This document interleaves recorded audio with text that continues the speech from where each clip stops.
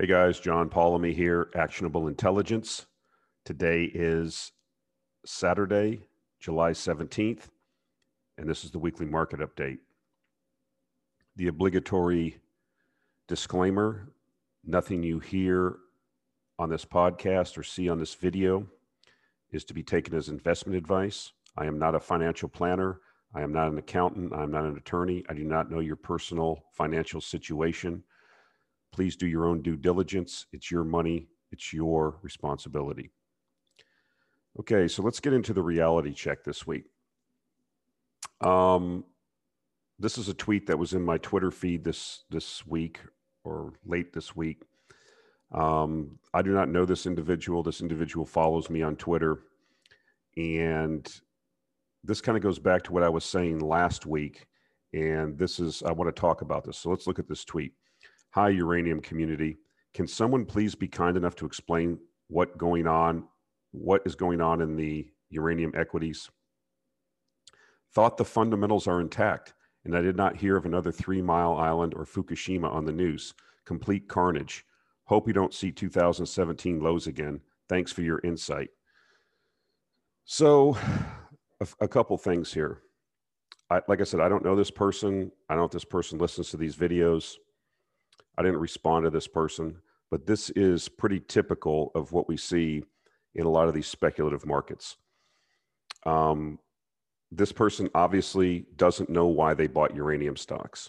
They probably bought them because there was a lot of, activity on Twitter. They were reading a lot of people were making money, and basically uranium stocks were going up. That's why they bought them, more than likely. Can this person tell me how many actual reactors are operating in the world? Can this person tell me how many reactors are currently under construction and in what countries? Can this person tell me what the planning of future reactors is and what that means for uranium demand? Can this person tell me when the last uranium mine came online and how big it is and how many uranium mines have become exhausted and have went offline? How many uranium mines are being planned to be brought into production over the next 3 to 5 years? If this person could answer these questions, then they wouldn't have to be reaching out to strangers on Twitter to understand why uranium stocks went down. Uranium stocks went down because most of them do not have any revenue and they have no prospects for any near-term revenue. This is why they are speculative. As I have said before, there's probably only one investable uranium stock, and that's Kazatomprom. Cameco is even speculative at this point, or fairly between speculative and investable. The rest of the stocks are speculations, guys. And a speculation is going to mostly be influenced by sediment and liquidity. And the liquidity will come from the sediment. The sediment was very bullish. Let's go to this next chart just so I can reference it while I'm talking to you. So this is the North Shore Uranium ETF. As you can see, back late last year is when this run in uranium stocks began. And if you gauge it by the price action in this particular fund, you've been up over, you've at least had almost been up 3 times, okay? You've doubled and you almost went up 3 times in the stock. And now, with very little pullbacks, and you've seen technically the 50-day was trading above the 200-day.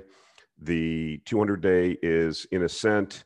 The 50-day now has been growing its gap between the 200-day. And so these things have gotten ahead of themselves. The sentiment became very, very bullish, and the fundamentals just didn't keep up.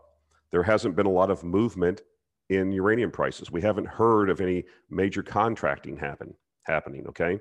And so the sentiment now has begun to shift. The shiny object has become dull, and the Johnny-come-latelys and the people that really don't have a thesis or didn't do their research or don't understand why they put money into this, except for somebody on Twitter or on a Discord channel or a Reddit channel told me to do this because it's going up.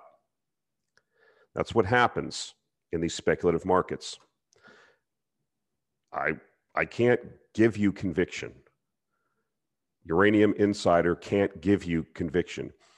We can give you ideas. We can report the news. We can lay out our thesis. It's up to you to understand it and see if it's, something that your risk tolerance will allow you to put money into. People have DM'd me. Am I worried? No, I'm not worried. I don't have all of my money in uranium stocks. This is one of many positions. And if it went to zero, it wouldn't wipe me out. But I still feel the risk reward is very, very good long term. So I'm sitting here. I have been building cash, and I'm going to watch this.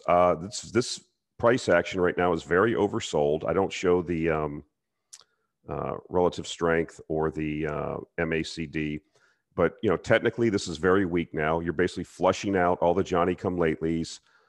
All the tourists are getting flushed out now. They're selling and disavowing uranium stocks because they never knew why they got in before. Because like I said, these are speculative stocks. So they're going to range all over the place because their fundamentals are only based on a speculation of what's going to happen in the future. They're not investable. They don't have any revenue or earnings. We've talked about this many times. Many people get it. Most people don't. And so they get FOMO, they get visions of sugar plums in their eyes, they get pumped up by all the activity on the internet, and then they just throw their money in. And typically this happens near the top, and then they get blown out. We've seen it happen in, same thing happen in cryptocurrencies that are now going down. This is what happens in speculative assets. So yes, I don't think anything's changed fundamentally. Since I've had this channel, I've been talking about the positive fundamentals in the uranium sector. But I've also said that it's very speculative. And I've said consistently that the safest thing for you to do is buy physical uranium. But people don't want that because it doesn't have enough torque. It doesn't have enough action for them. Okay. So if the price of uranium goes from 30 to 60, you have 100% gain over the next couple of years. That's not good enough. They've heard about, the 10 to 1s, the 20 to 1s, the 100 to 1s. That's what they want. And those are going to happen. But like I pointed out last week, when Forsyth went from, 25 cents to $9 or whatever it was, I pointed out, it had 3 or 4 50% plus drawdowns on the way to that over a 3-year period. So what makes you think this one's going to be any different? All these speculative markets are like this, guys. And so what you should do is, I would be looking to see if this thing flushes out, and what happens is as the prices of these things move towards their 200-day moving averages. If it blows through the 200-day, I'd still wait. Can it go all the way back down? Anything's possible in these markets, guys. Anything's possible. This is such a thinly traded market. There's not the total market cap is not that large, and sentiment has now become negative.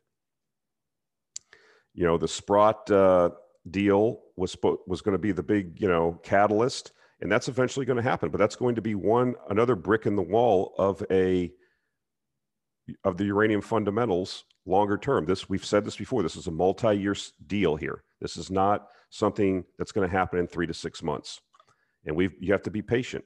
And so, what do you need to do? You need to have cash and accumulate cash. And when this thing will eventually bottom somewhere, I don't know. The first place I'm looking is, just particular to this particular ETF, which, as I said, most of you this is what you should be using as your vehicle. But people want the 100 to 1s. The first place I'm looking is for this to get down to here. And I want to see this 50-day start closing this gap. It's trading way too high above the 200-day. And this is pretty typical of all markets. This is how they do it. You can look at any stock that had a multi-year run, and drawdowns of 30 to 50% are pretty typical. And we've talked about this. We've talked about the drawdowns in Amazon. Very few people, Bezos himself, because he was the majority stockholder, went through several 90% drawdowns. I remember when it first, 1998, 99, 2000, the thing wasn't earning any money during the tech wreck. And a lot of people were saying Amazon was going to go out of business. It didn't have any cash flow. And look at it today. You can't know the future. All you can do is try to calculate odds and probabilities and then commit capital based on when you think the probabilities are in your favor. But there's no certainties or guarantees. And like I said, if you want to go back and just use rational thinking, most people should not be in this market. It's too speculative for them. They can't handle the volatility. And this is what happens. They'll sell, they'll disavow, and then, eventually this will turn and move higher. I still think the fundamentals, like I said before, are very positive longer term. I don't know the timing. I can't know that. I can't know for certain the future. All I can say is that the ship is going in the right direction. Nothing has changed fundamentally. But, if you don't understand these things, if you don't understand that companies that don't have any revenues and earnings and subsist on stock issuances and storytelling, I mean, that's speculation, guys. That's not investing. I mean, we can take Kazatompром's revenue, earnings, and cash flow and put a multiple on it and say, well, yes, it's overvalued or it's undervalued. Like I said, it's the only viable business model in this industry right now, currently. That's apt to change over the future. But these things are not investments. And so this is an example of what I was talking about last week. And this is, it's unfortunate that people don't learn, they don't listen, they don't take it upon themselves to educate themselves. And they're just, they're not even speculating. I mean, you talk about investing, they're not doing that. They're not speculating, they're just gambling. It's red or black on a roulette wheel. They don't have a clue. And I don't want to hurt anybody's feelings. I don't want to attack this particular person, but this is pretty instructive, guys, of what things are happening. Am I nervous? I don't even look at this thing. I mean, the only reason I knew uranium stocks were going down is because I saw it on a Twitter feed and I looked at this. Okay. I'm concentrated on other things in my life. It's summer. There's a whole bunch of other things going on, and this doesn't represent my whole portfolio. So I think if you called up, Segra Capital, that are big uranium guys down here in Texas that have been investing, or you get Mike Alkin on the phone, if you're a limited partner in his fund, they're not worried. I mean, this is what happens in these markets. They have pullbacks. You flush out the low conviction people, and then, you find a base and it moves higher. The fundamentals, every day that goes by, the fundamentals continue to get better. This is an industry in liquidation. What do I mean by that? There's no new uranium supply coming online in any time frame that's going to be able to deal with the supply that the reactors are going to need over the same time frame. Over the next 10, 20 years, there just isn't going to be enough supply. Now, I can't tell you what's going to happen in 3 to 6 months or over a period of a couple months, like right here. This stuff happens. This could go all the way. I mean, you could go all the way back down. You could have a 66%.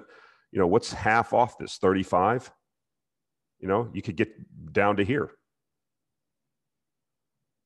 I don't know what's going to happen. That would be a tremendous buying opportunity. If you bought here, or if you bought here, the fundamentals are better now on the calendar than they were here. They just continue to get better. The price in the short term, is a voting machine, and in the long term, it's a weighing machine. The value will out. And we'll talk about that in the oil market in a slide that's later on. Okay. So talking about another valuation model, Peter Lynch, I saw this, and I've been studying Peter Lynch recently, very successful guy, the Magellan Fund at Fidelity. And this is Peter Lynch's rule of 20 valuation method. So basically the rule of 20 is the S&P 500 trailing PE plus year over year CPI to get, and then you see this model that they created that goes back to 1955 to show when things are expensive and when they're cheap. And this has been a pretty good, this is 2000, the tech bubble, and you were way above, I don't know how many standard deviations above the top of the range and being expensive, and you saw what happened after that. Okay, you got markets correct to the mean, and when they're overvalued or undervalued, they swing past and go the other way, and that's what happened. You got back to reasonable value, and then you went down and created a situation where you were 2008 when you blew this whole thing out. Okay. And then you recovered. We were undervalued, and then you've moved higher. Now look where we're at here. This is like unprecedented based on this model. These are alarm bells for the general market. Okay. When the market goes down, be advised that 90% of the stocks will go down, even the stocks that we're talking about. Okay. But we have seen that when these overall market or growth, if you will, underperforms, value overperforms. So I just wanted to point this out because we keep seeing more and more of these valuation metrics that are pretty consistent across the board, that they're not only showing things being overvalued or expensive, they're like way above anything they've ever been before. It's like screaming at us, overvaluation. And so you have this view, I think, that, there's nowhere else to go. Tina, there is no alternative. I think people are going to learn a valuable lesson about valuation over the next couple of years. And it's going to be painful for many. And many people won't be able to afford the lesson. I mean, there's people that have talked to me that are older people, mentioning it just in passing. When I talk to them, well, I'm in the market, but I'm nervous about it, but I can't get any interest on CD. So I feel like this is going to be horrible for a lot of people. A lot of people are going to get wiped out and they're not going to have any alternative. And that's why I think, what I've said before, when this thing reverts to the mean and swings past it, so many people are going to get wrecked. So you're going to have, over the space of 20 years, 3 major train wrecks. The tech bubble, back here where a lot of people got wiped out. And then, the housing bubble in 2008, 9, people got wiped out. And now the bubble of all time. And, at some point, I think the bull market and confidence in government and government institutions like the Fed, like the CDC, like all institutions in the media is going to collapse once and for all. And personally, I applaud it. I think it will be great for humankind and civilization longer term, but in the short term, many people are going to get destroyed. I caution you to take heed of these warnings. Pay attention to history. It matters. It's not different this time. Human nature does not change. The circumstances might change a little bit, but people react the same throughout the ages because the same elements of fear, greed, that doesn't change. Okay, so what happened to the inflation trade? So I thought this was a great, this was another tweet, a guy on Twitter that I follow, and I like what he said here. A couple of the points I agree with. Let's see what happened, because we've had a pullback since June, right? So things have come off the boil, the froth. I mean, I think that everybody was long inflation, if you will. We were going to go into, hyperinflation. People started talking big. This is what happens, right? Sentiment swings back and forth, okay, based on what's happening in the news. And then money, liquidity, there's so much liquidity in the market, that liquidity is flowing back and forth in huge waves. And so that's come off recently. So what's happened? The Fed has successfully jawboned all reflation trades despite doing very little. That's, 2 little dots on a non-significant dot plot moved, and all of a sudden, we're supposed to, everything's going to unwind. I mean, it's fascinating that so many people still have such confidence in these ridiculous people at the Federal Reserve and in the government. And like I said, earlier, I think that confidence and that in these institutions is going to break. That's probably, people say that the bond market's the biggest bubble. I think the biggest bubble is confidence in these institutions that we have unfortunately put our faith into. We're dealing with fallible people that have different incentives and that have, the same faults that we have. And yet we put them up as angels that are going to magically, fix everything. As I've said before, this kind of segues into just a little spiel that I always give. You're responsible for yourself. No one cares about you. Like I said before, maybe your mother does if you're lucky. And that's not even certain for everybody. If you have to take control as much as you can of your own life, whether it's financial, health-wise, whatever. You cannot rely on these people because they are doing things for their own motivations, not yours. And incentives matter. I'm really big on this. I've been reading, the Poor Charlie's Almanac, Charlie Munger, and he said in one of the things in their sayings that he feels he's in the top 5% of people in the world that can look at what incentives and see how they're going to play out and what the circumstances are, what the incentives that are in place for that particular circumstance, and then tell you what the end game is. And I think that is so important that you're able to do that. What is the motivation when somebody is telling you something? What is the motivation that they have when you're just accepting the propaganda that's being put out in the news media? all of the information that I talk about, whether it's health-wise, on the disease that can't be mentioned, whether it is financial markets, this is all available to you. We are living in an age where you can find out anything you want if you want to find it out. One of the things you must do, though, to do that, and I've talked about that, reading books like The Art of Contrary Thinking, other manuscripts and papers that I've presented to people on this calls, you have to relieve yourself of your biases. You have to look at things for what they are, not what you want them to be. If you're unable to do that, you are going to be going down the road. You're going to have a hard road to hoe. Blindly accepting what other people say is not the way to go through this life, and especially in this age now, where lying, deceit, propaganda, agitprop, everything is aligned against you because people are greedy. They want money and power. That's the way it's always been, but it's like ramped up on steroids now. And some people just can't deal with that. So they just, turn it out, and unfortunately, a lot of people are sheep and they want to be led. They want to be told what to do. They want to be told it's okay because they don't want the burden of thinking for themselves and taking responsibility for themselves. That's just how it is. Okay, so, the Fed didn't really do anything around interest rates. It didn't do anything around tapering, but just the mere utterances of Jay Powell tells you that the masters of universe still have a lot of influence. This so-called Delta variant and a pause in global physical stimulus has created a soft patch in the reflation trade. We've seen, I don't think this is going to end as far as, fiscal policy, because these economies now in the West, especially that are so over indebted, are basically are unable to respond to monetary policy that's exhausted itself. So now the shift has been, which I think is going to be a longer term shift, to fiscal policy.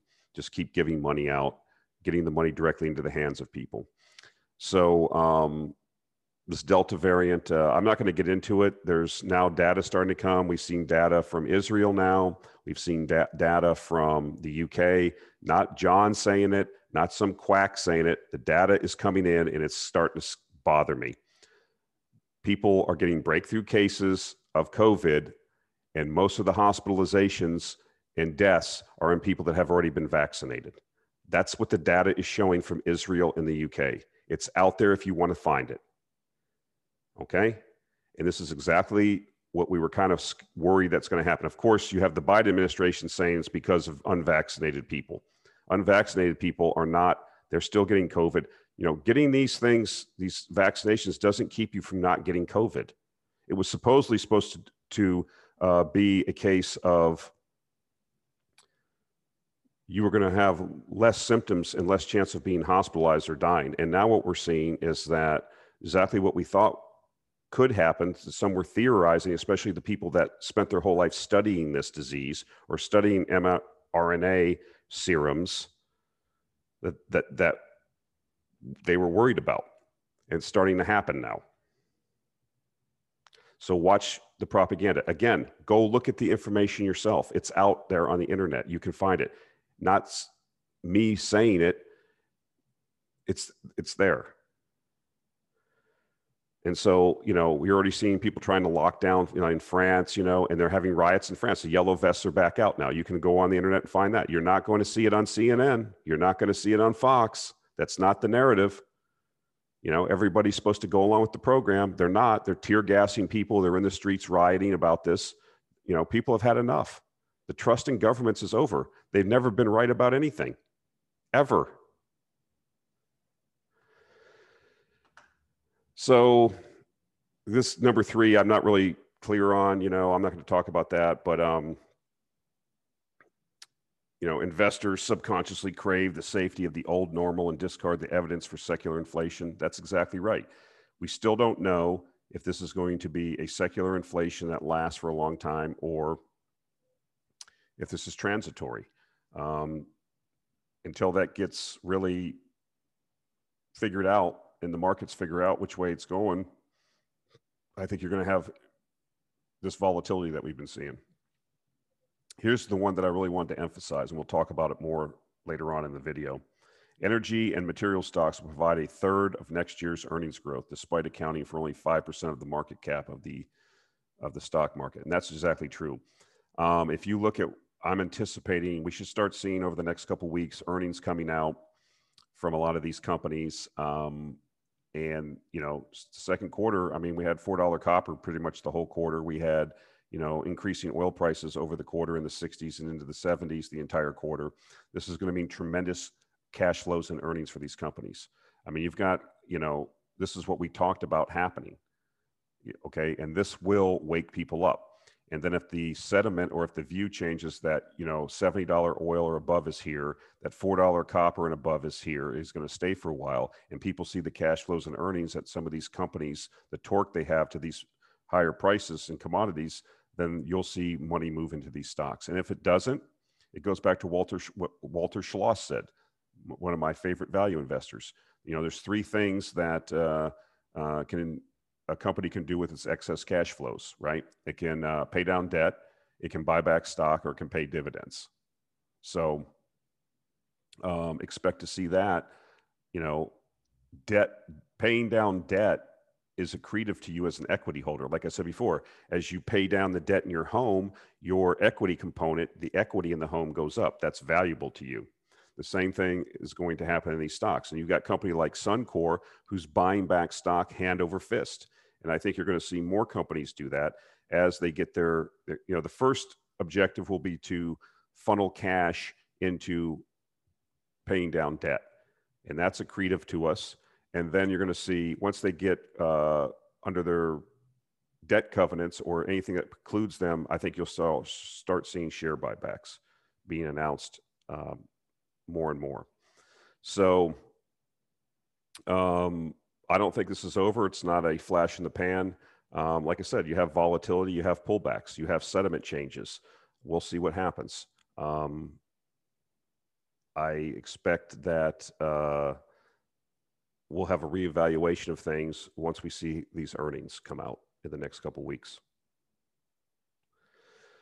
So when we talk about the reflation trade, so everybody kind of focuses on like the CRB index, and the CRB index is mostly influenced by oil. It has the largest component, but it's mostly full of commodities that are traded on futures exchanges. The CRB raw materials index is a index of raw materials that do not have futures contracts and are traded basically in cash markets. What am I talking about? Copper scrap, steel scrap, lead scrap, tallow, which is animal fats, paper scraps, things like this. Burlap is one. You can go look it up, but it's things that these are markets, these are commodity markets for raw materials, but they're not necessarily, they don't have a futures market. And what you can see here is, look at this. This is nuts, what you're seeing here in this. You're back to highs that we haven't seen since the last commodity blow off back in 2010, 11. And this thing's going straight up. It's not even pulling back. So, you know, a lot of people are fixating on lumber. Lumber has came down, you know, but lumber is a very illiquid market, very low cap market. And it's not, you know, it had a blow off and now it's pulling back, but that's not the case in in every commodity market. So this is where it comes into really paying attention to what's going on and really kind of deep diving things and seeing the whole picture, not just focusing on one or two little components. Now, am I starting to get into some confirmation bias? Possibly. Okay. But I'm acknowledging the fact that we could have, as I've said before, my thesis is inflation into the end of the year, then a period or close to the end of the year, period of deflation, a scare, and then they're going to come back at us with even more money printing, physical whatever, because they cannot let this thing go down. Eventually, I think it gets away from them and blows up in their face, but that's, you know, months or years down the road, and we have to focus on what's happening right now and take the information as it is, process it, and adjust our probabilities and odds accordingly. So big bull on coal here. You know, why? It's just interesting because I love this coal market because it's just setting up so perfectly. It's so obvious for anybody that knows what's going on. Excuse me for a second. Had to take a drink of coffee. China heat wave is pushing coal prices toward record level. A heat wave across some of China's biggest industrial provinces has pushed local electricity consumption to unprecedented levels, sending thermal coal futures towards record highs. The power load in the eastern province of Zhejiang near Shanghai surpassed 100 million kilowatts per hour on Tuesday for the first time, the state grid said. Usage has also hit records in nearby Jingzhou and southern region of Guangdong. The excessive demand boosted Chinese thermal coal futures to the highest in 2 months, briefly topping 900 yuan a ton in early trading. Futures have rallied more than 30% this year, reaching a record in May amid a supply shortage.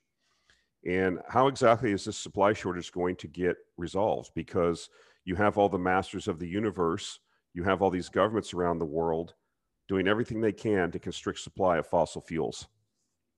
Yet the demand hasn't went away. Demand's inelastic. As a matter of fact, it's increasing when they have this heat wave in China. And so, this is looking pretty good for the coal stocks that we have. I'm feeling pretty good about it.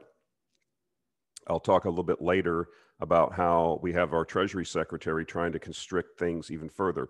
I'm going to put a link to a video with Harris Kupperman when he was on the Market Huddle, and he was talking about how he thinks this is a concerted effort by the masters of the universe, the government, in conjunction with large, Larry Fink, people at BlackRock, and these people.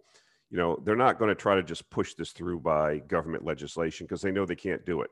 So what they're going to do is try to do what they can to constrain the supply of fossil fuels, which will cause fossil fuel prices to go up, and then the free market will then ostensibly solve the transition to clean energy itself. And this is what they do. The government knows, even currently right now, or this regime administration, they don't have the votes in the Senate to get most of their things through. So they're working with private industry. The corporations are on, we have this fascistic setup now where corporations have inculcated themselves and aligned themselves with the state, and they're carrying out the state's edicts. You see it in the censorship of the social media giants. You see it where companies are now making people get vaccinated as a condition of employment. So the government doesn't have to pass any laws. They'll just have the corporations who are in bed with them do their bidding for them. It's the same thing on renewable energy. They're spending $600 billion a year around the world and growing on this transition to renewable energy. And so people like at BlackRock and these other masters of the universe who are all in New York and Washington with all these bureaucrats and politicians, they take a position and then they're going to push us towards it, and they're going to reap this windfall. It's so obvious to see. And like I said before, well, that's a conspiracy theory. Yeah, because people in power and who are wealthy don't conspire with each other to get more wealth and more power. Yeah, I'm the one that's a conspiracy theory. That should be obvious. That's human nature. That's just how it is. That's the way it's always been. So anyways, we're seeing, but not everybody's going to play along, right? Most of the world population is not located under the control of the masters of the universe. Yeah, they could control Europe and North America and the Anglophone countries, Australia, New Zealand, and Japan a little bit's involved with that. But, Russia, China, India, a lot of the emerging markets aren't going to play the game. They have an obligation. Their political survival, their ability to continue their regimes and to stay in power is incumbent upon them growing the economy and making people's standard of living go up. And to have increased GDP, to have increased standard of living requires more and more energy. And it ain't going to happen with windmills and solar panels. So nuclear is going to be a component. Fossil fuels are going to be a component. Coal is going to be a component. Yes, renewables will be in the mix too. But to get, to be a legitimate regime, to stay in power, you can't go backwards. And that's what they're asking people to do. They want, the IEA and all these things have said, well, to meet the carbon goals, we have to not only, we have to reduce consumption of energy over the next 30 years, reduce it massively to meet the goals. That's not going to happen. There's no precedent for this ever happening. And so this is going to cause a major conflict as we go forward between the haves and the have-nots. People in the West, the wealthy countries that are going in this direction because they are being pushed this way by this state and corporation fascistic regime that wants to gain more power and wealth, and these emerging and frontier markets that are trying to better the standard of living for their people. Now, I'm not saying that the leaders of these countries in the developing markets are like angels either, but if they want to stay in power, that's the bargain they've made with their people. You put up with, in communist China, you put up with the CCP, and the bargain is that your standard of living goes up over time. That's the bargain. So they have to do that. That's keeps the regime legitimate. So I expect that as these other countries don't comply, that this is going to cause conflict between us and them in the relatively near future. You're already seeing people talking about putting tariffs and other taxes and things on stuff that comes from countries where they don't have proper, environmental and labor practices. I mean, we've talked about what's going on in Western China, and we're already seeing the Justice Department talking about, if you source materials for your projects from that area where they are saying that there's a genocide going on in slave labor, that could be a criminal offense. I saw some article about that this week. So this is a developing situation. That certainly won't be deflationary, I can tell you that. So you have a lot of things, a lot of plates in there, a lot of things to think about. But what we're seeing right now is so far so good with coal. Here's just another tweet. I like to put this on here. Coal keeps the lights on. This is why people burn coal. IEA on coal. The IEA's roadmap for a net zero emissions by 2050 calls for a 6% decline in coal-fired generation annually, yet coal will grow by almost 5% next year and another 3% in 2023, hitting a new peak. So at least for the next couple of years, coal ain't going anywhere, and it represents a tremendous opportunity for investment and speculation. So I thought this was an interesting slide. Picked this up off Trader Ferg's feed. This is the forecasts on the right, 7 of them on energy transitions. These are all, very smart people, Intergovernmental Panel on Climate Change, Clinton Presidential Advisory Panel, National Renewable Energy Laboratory, Google 2030. These are all the people that all have PhDs. You need to listen to them because science and their PhD and you, high school graduate. Well, here is the actual share of renewable energy of U.S. primary energy, and here were their forecasts. Like I said, they ain't ever been right about anything, ever. But you keep listening to them. So, it's these. Maybe the retort would be, well, they were overly ambitious because they wanted to move the Overton window and create the conversation, and we are slowly but surely. Vaclav Smil, you have to just listen to his videos. He talks about, that's what he does. He studies energy transitions. They take decades, they take generations. It's just that simple. Crude oil inventories are plunging. We're back to inventories are back to pre-COVID levels and still continuing down. What does that mean? U.S. commercial crude stockpiles are now back to pre-pandemic levels, lowest since January 2020. On a 4-week average, U.S. crude oil stocks are falling at a 1.2 billion barrel per day. That's per week, which is the fastest, largest rate in 40 years of data. So we have these big pulls on crude inventories, and we're not seeing the ability to replenish them as of yet.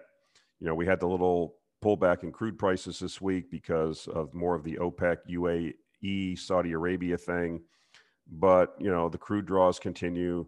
We'll have some bumpy traffic here with the Delta variant now, and various countries going to try to lock down again, I suspect. But we'll have to watch that. I mean, if that blows up, it has the potential to blow up. I mean, if we have this situation now where we have all these people in some countries 50, 70, 80% of people vaccinated, and all of a sudden now these people are, getting sick with COVID, and we're, they're the ones, and we're going to have increased hospitalizations again. What does that portend? I mean, more to come on that, right? We don't know. It's something to keep it, if everybody goes back into lockdown again, which is what some people have forecasted that are called conspiracy theorists, it's just going to be a never ending cycle of lockdowns, reopenings, booster shots, propaganda, bullshit, and, until people get sick of it. So we'll have to see, right? We don't know. We don't know the future. All we can do is look at the current data and try to make sense of it, which is very difficult in these times because you don't know who to trust. And there's so many people that are just out there lying and doing things for, nefarious reasons. So this is another reason why I'm bullish long-term on energy, on fossil or hydrocarbons. You have to be. Yellen's strong. She's a Secretary of Treasury. So the United States government is one of the largest, shareholders and contributors to these World Bank and all these things. And so what did Secretary Yellen say? Signaled she will push multilateral development banks like the World Bank and things further away from fossil fuel projects, saying she would ask them to increase their climate ambition to support the Paris Agreement on carbon emission reductions. Quote, I plan to shortly convene the heads of the major development banks to articulate our expectations that they align their portfolios with the Paris Agreement and net zero goals as urgently as possible. Yellen wields significant influence over the development lenders as Treasury manages substantial U.S. shareholdings in the institutions. So they're pulling all the levers now. But it's funny, though, because you have Biden now. These people are ridiculous. He's out talking about, well, we need our partners in the Middle East to pump more oil because gas prices are too high. I mean, you can't make it up. I mean, I don't know, and that's political, right? I mean, if oil goes to $100 a barrel by the time the congressional elections come up, the Democrats are going to get swept from power. I mean, people ain't going to pay $5. Like I said, you can stand outside a grocery store or go to the gas station with a clipboard, interview people. Are you for clean energy? Oh, yes, absolutely. Clean energy, clean air, clean water. They're for it. Well, if that means you have to pay $6, $7 a gallon for gasoline, well, their eyes will blow out of their head. What are you talking about? You're nuts. So what they're trying to do here and what is going to end up happening in the reality ain't going to match. And so it's going to be interesting to watch, but I would suggest to you that it's going to, for people that actually can see what's going on and can navigate this, I mean, they're doing everything they can, right? They cut the pipelines, no more drilling on federal lands. They're going to tell the development banks no more. This affects a lot of emerging and developing countries that have resources. Don't loan them money to develop these resources. So who will step into the void? Nature abhors a void. Those things are still going to get developed if they're needed, but the Chinese will step in, the Russians will step in, the Indians will step in. They have money too. They need the resources. They'll step in. And so that's going to create, like I said before, even more conflict because why aren't they going along with the program? And I've pointed out to you before, I've quoted officials from these countries. We have the right to develop just like you did, and we're going to do it. And we're going to use fossil fuels to do it because that is the cheapest, quickest way to do it. And so I would think if they're going to continue to push this narrative in Washington and in Brussels and other places like this, that this is going to lead to a conflict at some point. So, like I said, be watching the earnings this week. Watch the announcements that they make in their conference calls. I'm talking about the oil companies. I'm expecting some really good things over the next few weeks. See if we start seeing announcements of more debt pay downs, more stock buybacks, dividend increases. That's the kind of things we're going to want to be seeing. So, we'll be reporting it from here at Actionable Intelligence Alert. All right, guys, that's it for this week. Appreciate the support. Look forward to seeing you in the comments, and we'll talk to you next week.